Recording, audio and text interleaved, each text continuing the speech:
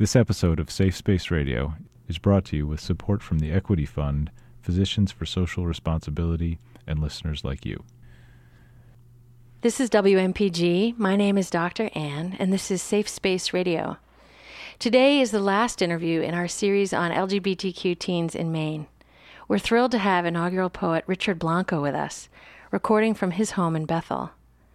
During this series, we've been trying to capture this historical moment when marriage equality is 1 year old in Maine and is spreading across the country. We've been listening to LGBTQ teens talking about how their lives are impacted, whether it's getting any easier to come out, and what challenges they face in being themselves. Richard Blanco has agreed to give his own responses to some of these stories and to tell some stories of his own. Of course, we'll be including some of his poems.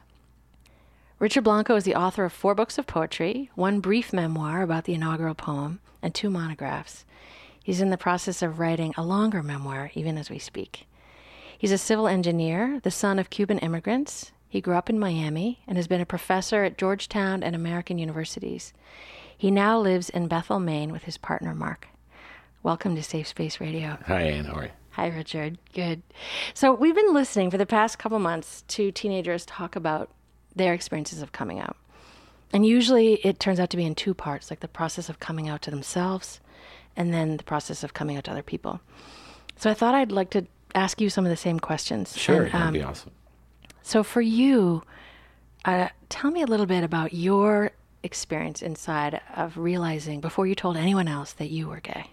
Well, I gotta say, on the funny side, I remember the moment. It had to do with the $6 Million Man, who I think is responsible for a lot of 5-year-olds realizing they were gay. So that was part of it. And I think I always sort of... that was Lee Austin, wasn't it? Yeah, I liked him too. I think that was always part of what I carried with me. But, partly as my grandmother, who plays a lot into the story and in the poetry, it was just sort of an impossibility to even think about coming out. I was just petrified of her and her homophobia. And so really, I just carried that with me, and I really did a great job faking it and overcompensating for it. I really tried to play the part, and I had always had girlfriends and always, was dating someone and all this stuff till about 25. And what happened, actually, oddly enough, was that after I'd studied engineering, I started writing poetry and started sort of, any art really gets you into deeper levels of yourself, and imagining a world as a poet, myself in the world as a poet, of a life in the arts, a life that I'd always sort of dreamed of, gave me the courage to say, I can be this other person too. And so in a weird way, it was art that liberated me from the chains of my grandmother's homophobia and let me see a new life for myself. And it gave me the courage to come out. Of course, like everything, there's a year of the gray period, as I call it, 300 shades of gray. So what do you mean by that? Like shades of gray? What do you mean? I think there was, there was that moment where you're, okay, I've come, sort of not come out, but sort of have had the sexual act of kissing a man or whatnot. You're like, well, maybe you're still not quite.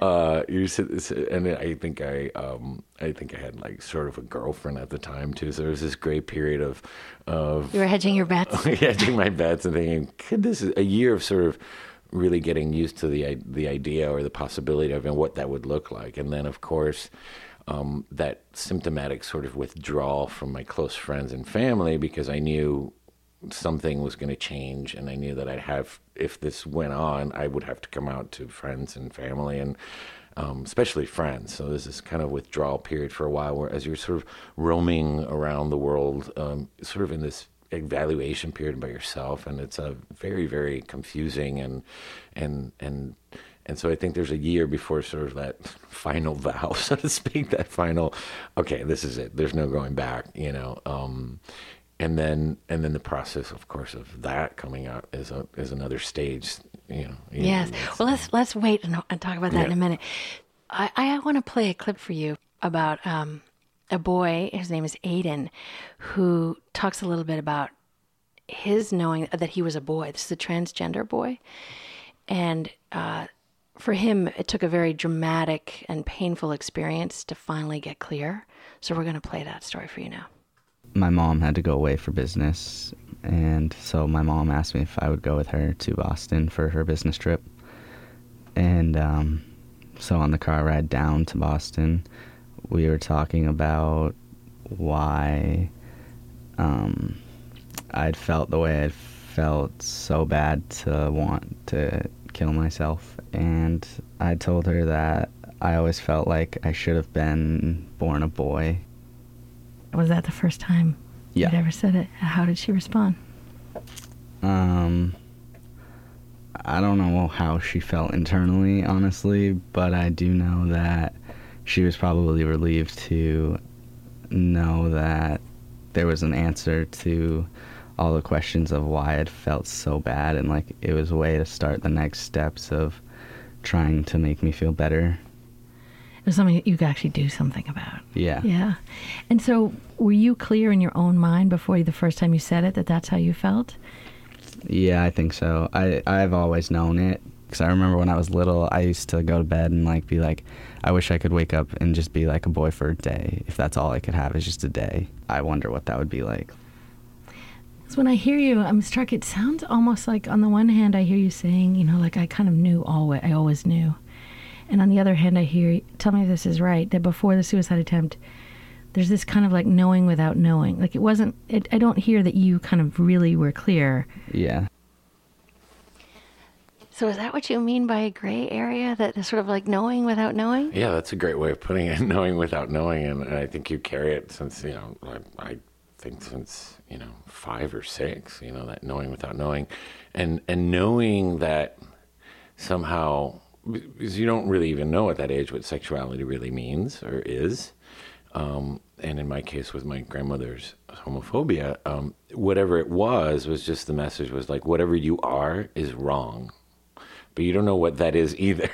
So it's like this, it's just a real, like, confusing sort of, it's more than just, at age 5, 6, 7, 8, you don't really have the concept of being homosexual. Like, you're like, oh, I'm gay. Right. It doesn't even, there's not even language for that. You Yeah. know, you just, and then in my case, again, it's just like the message was whatever you are is wrong, to the point that I also, it made me feel my childhood was pretty traumatic because of my grandmother. And so I can totally empathize with thoughts of suicide and stuff at a very young age too. I remember I used to write notes to, like, oaths to myself that I would never do this or do that or do the other, on penalty of death, by gods, and put these letters away, like almost like contracts with myself to not think about certain things or behave a certain way. It just made me feel so bad. My grandmother made me feel so bad about certain things. And I remember that feeling of just like wanting to disappear, to just like not exist, because it was so painful. Again, there was no door, because the answer's not quite there yet. You don't say, like, at 8 years old, like, oh, I was thinking of going to the bar down the street. Like, right. This is what I am, and it's not wrong. Like, you're just right. not, you're just so not there yet. You just don't know. You don't have the language. One of my, not that long ago, my mother, on one of my trips to Cuba, I learned about one of her nephews, whom I had never met, who had, at 12 years old, committed suicide. And I was immediately drawn to that story because I kind of knew what it felt like to be 12 years old and wanting to just go away, to just make it all stop. Someday I think I want to go back and back into his life and his story and maybe write something or a novel that sort of brings that forward. Why does that happen? Because in some ways I feel lucky, and well, not lucky, but I feel that, I know those feelings, but I was able to surpass them. How did you? Like, what helped you not do that? I mean, you're making these oaths and writing them down, but what else helped you? Well, again, all things being relative, my grandmother was very verbally abusive, but on the scale of 1 to 10, I think I still had a pretty decent go of it, and maybe my own mental fortitude or whatnot, I was able to finally, when I started getting into my teens, I knew what the answer was, right? Now it was a process of, so once I knew the answer, now I knew I could get there someday. And I think that snapped me out of it. Before it was just, there was no answer. There was no language to even come up with an answer. I see. So from when you were a teen, you knew what the real answer was. You knew you were gay. Right. But it was still about 10 years before you could actually make that real. Yeah. And was that 10 years, was that really painful for you to kind of know what you want but not be able to have it? It wasn't terrible, because something in me knew someday this would happen. I just had to figure out all the right pieces. I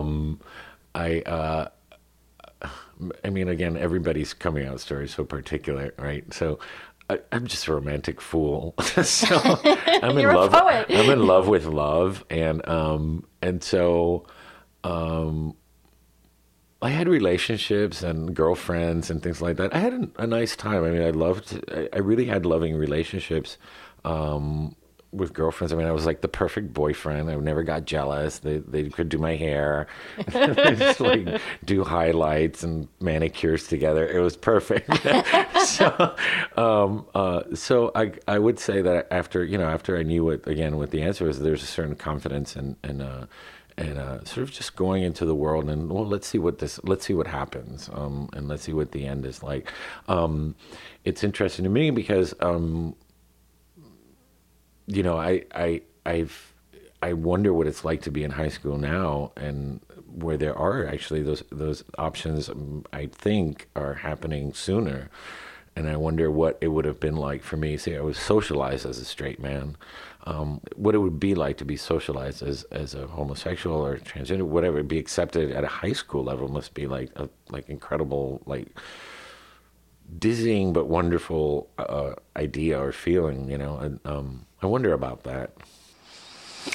That's the hope. I mean, I think since marriage equality passed in Massachusetts, sexual teenage suicide rate has gone down, which is really so hopeful.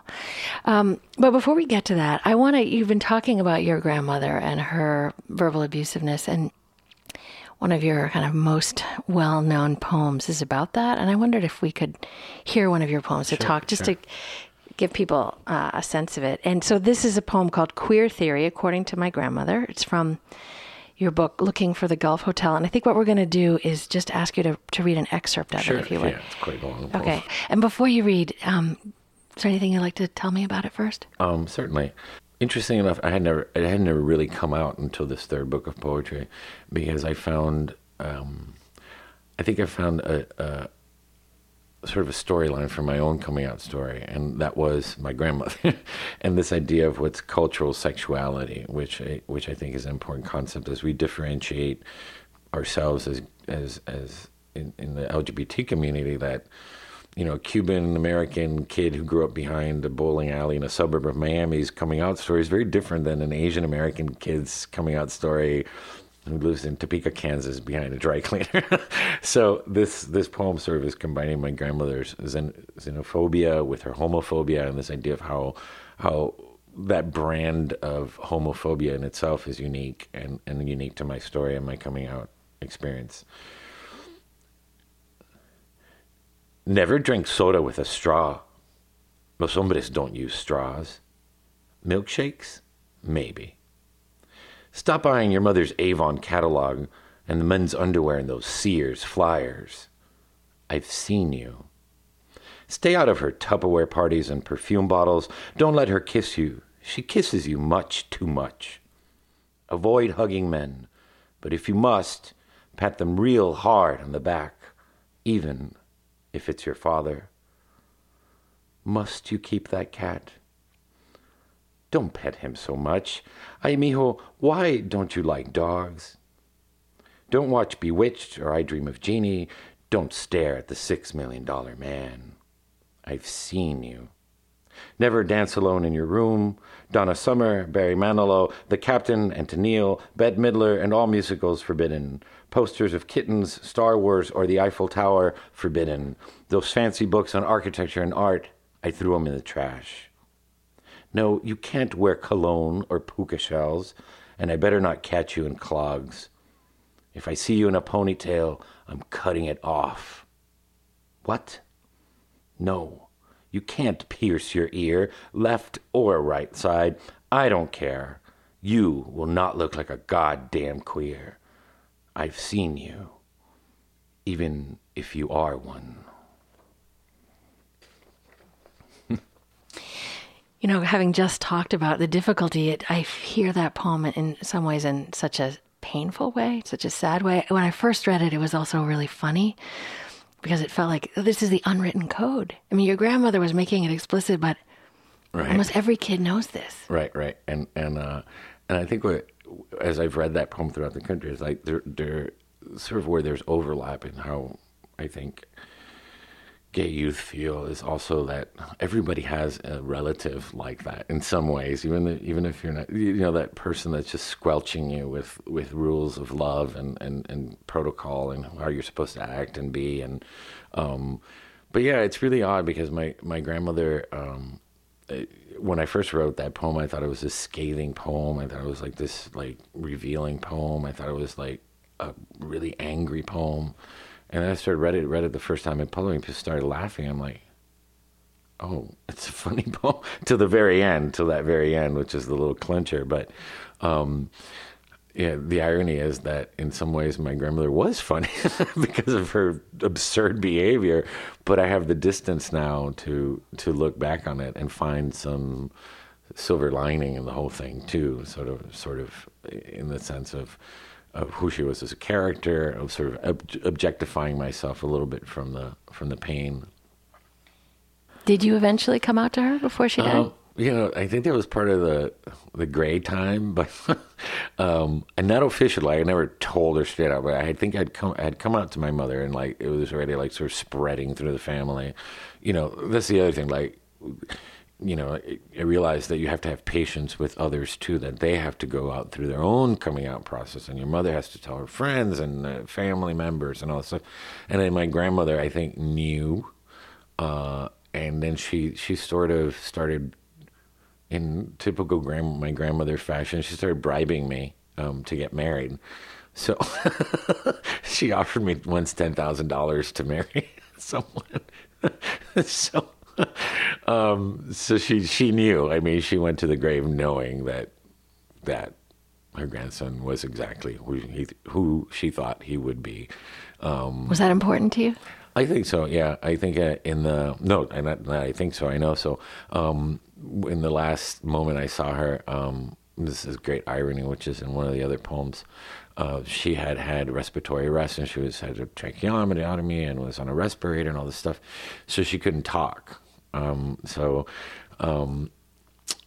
remember her just sort of I was with her alone in the hospital room, and I remember her just sort of opening her eyes and looking at me and closing them. And about 2 hours later, I was on a plane to go meet up with Mark in Guatemala, and she died. So there was a unspoken, it was written as I wrote about it, an unspoken sort of reconciliation in a way that she went to the grave knowing that. And I don't know, you're making me think, but in a way, I think it was a relief for her too. How do you mean? Well, I think, home for me, I think is a very complex thing, but I think she feared for me genuinely, being a gay man in a horribly cruel world. And so I think that was part of her motivation too. And I think sometimes we need to think about that with older generations too, that it's not just sort of this hate or this, it's a complex thing. And I think that in a way, her knowing that I had come out and I was okay and that I was strong and I was going to make it, I think in a way was a relief. She didn't have to worry about me anymore, so to speak. That makes so much sense, because for the older generation, they knew like really hate crimes exist, and you were her precious grandson. Yeah, and you're ostracized and you're talked about behind your back and and all sorts of things. And that wasn't the way it was back then. And it wasn't, people would accept it under the table, married men with children that everybody knew was gay. And And after I came out to my mom, she starts the laundry list of everybody in the family that's gay. I'm like, you couldn't tell me that before. Oh, really? She's like, oh yes, mijo. Even his wife says he's gay. Oh, really? Wow. Do you think that that's a little different for girls than it is for boys or for young women? Do you think that the risks are bigger for gay men than they are for lesbian women, especially when they're young? Yeah, it's hard to tell. Well, maybe let me play you a clip about that, okay? Because what we found in this series, we were looking for high school students that were ready to talk in a public way, and it was very easy to find lesbian young women that were ready, but it was very hard to find a gay student in high school. And so we started wondering why, and then we started asking them. And here's what one young woman, Sienna, thinks, and I'd like to get your response to it. Do you think it's harder to be a gay guy in high school than a lesbian? Absolutely, yes. Say more about that. Well, some people would say that lesbians have an easier time because people are more accepting of lesbians, but I think that it more has to do with people sexualizing lesbians more and being sexually attracted to lesbians, and like the patriarchal view of two women is so attractive, where two men is disgusting and I never want to have any part of that. And it is also hard because masculinity is more of a dominant thing in youth culture. If you are a girl who is more masculine, that's more acceptable than a boy wanting to be more feminine. Masculinity is seen as a precious resource, and to let it be depleted would be absolutely horrifying. And my son's not going to be a sissy and all of that type of mentality. It's very toxic, and I imagine it's very hard to navigate as a young gay man. So do you relate to that? And what do you think? I think that's exactly one of my answers. Because we live in a patriarchal society, because men still today sort of rule the psyche of that sort of our world in some ways, and because it's okay for straight men to fantasize about lesbian, that has another flavor to the coming out experience. The other thing that the clip made me think about was that. Why it might be easier, I don't want to say it's easier, that's hard, but why it might be harder for men, let's put it that way, for boys, is that in a female society, there's still that sort of, to be stereotypic, there's more of a bonding, of a nurturing, of a safe space that's created, whereas boys don't know we're never socialized to talk about our feelings or stick together. The only time we stick together is like killing each other in a football field, so we don't have that sort of close-knit sort of circle of where we can share feelings, or it's just that we can't even talk about that. So I think the absence of those two things, together is this sort of, a man is supposed to be always independent, and you're not supposed to about your feelings and all this. We don't have even a safe space where I think girls, especially at a younger age, might have that sort of safe space, and I think that they are more, for that reason, there's more love and more accepting involved, even if you are different. It's like they have a wider range to move in, maybe. Yeah. I want to talk a little bit about female friendship and how it plays into this, because I want to play you a clip now that is part of an interview we did with a young woman named Samantha about her best friend and how her best friend's parents freaked out when they found out that she was lesbian. And they set up this kind of meeting to kind of officially disown her. And I want to play that for you. Then my friend's mom asked if we could talk about this. She said we can either meet at Starbucks or we can meet at your house because you are not welcome in my house. And so we met them at Starbucks, my mom and I and my friend and her mom. And my friend was sobbing, and I'm sitting here like, why do you get to cry? Because they were just like coming at me like, why are you making this choice? You're hurting so many people you love. You're going to lose everyone. And they told me I was just a bad influence on her.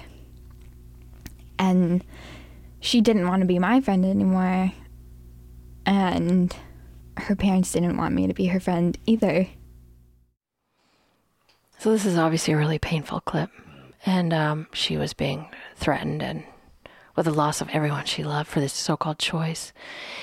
And, you know, when I was thinking about you and your grandmother, and just wondering if there are sadly so many people in situations like this, being threatened, and wondering if you have kind of words that you might want to share with her or to other teenagers who are feeling so scared about losing the people they love if they really are out. And what would you want her to know that you think maybe could help her?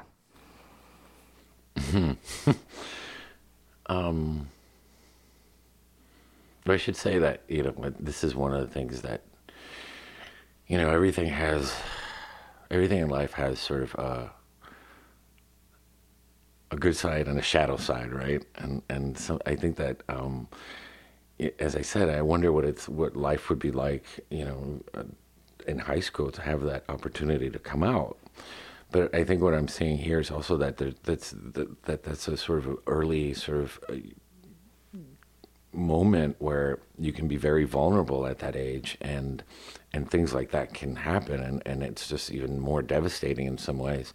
So I'm not encouraging not to come out. This is not what I'm saying. One thing you should know about this is that she was actually outed by her teacher to her parents. Because I think, which is exactly what you're saying, like way before she would have chosen. Yeah, and that's what I'm saying, like that sort of why it took me a while too.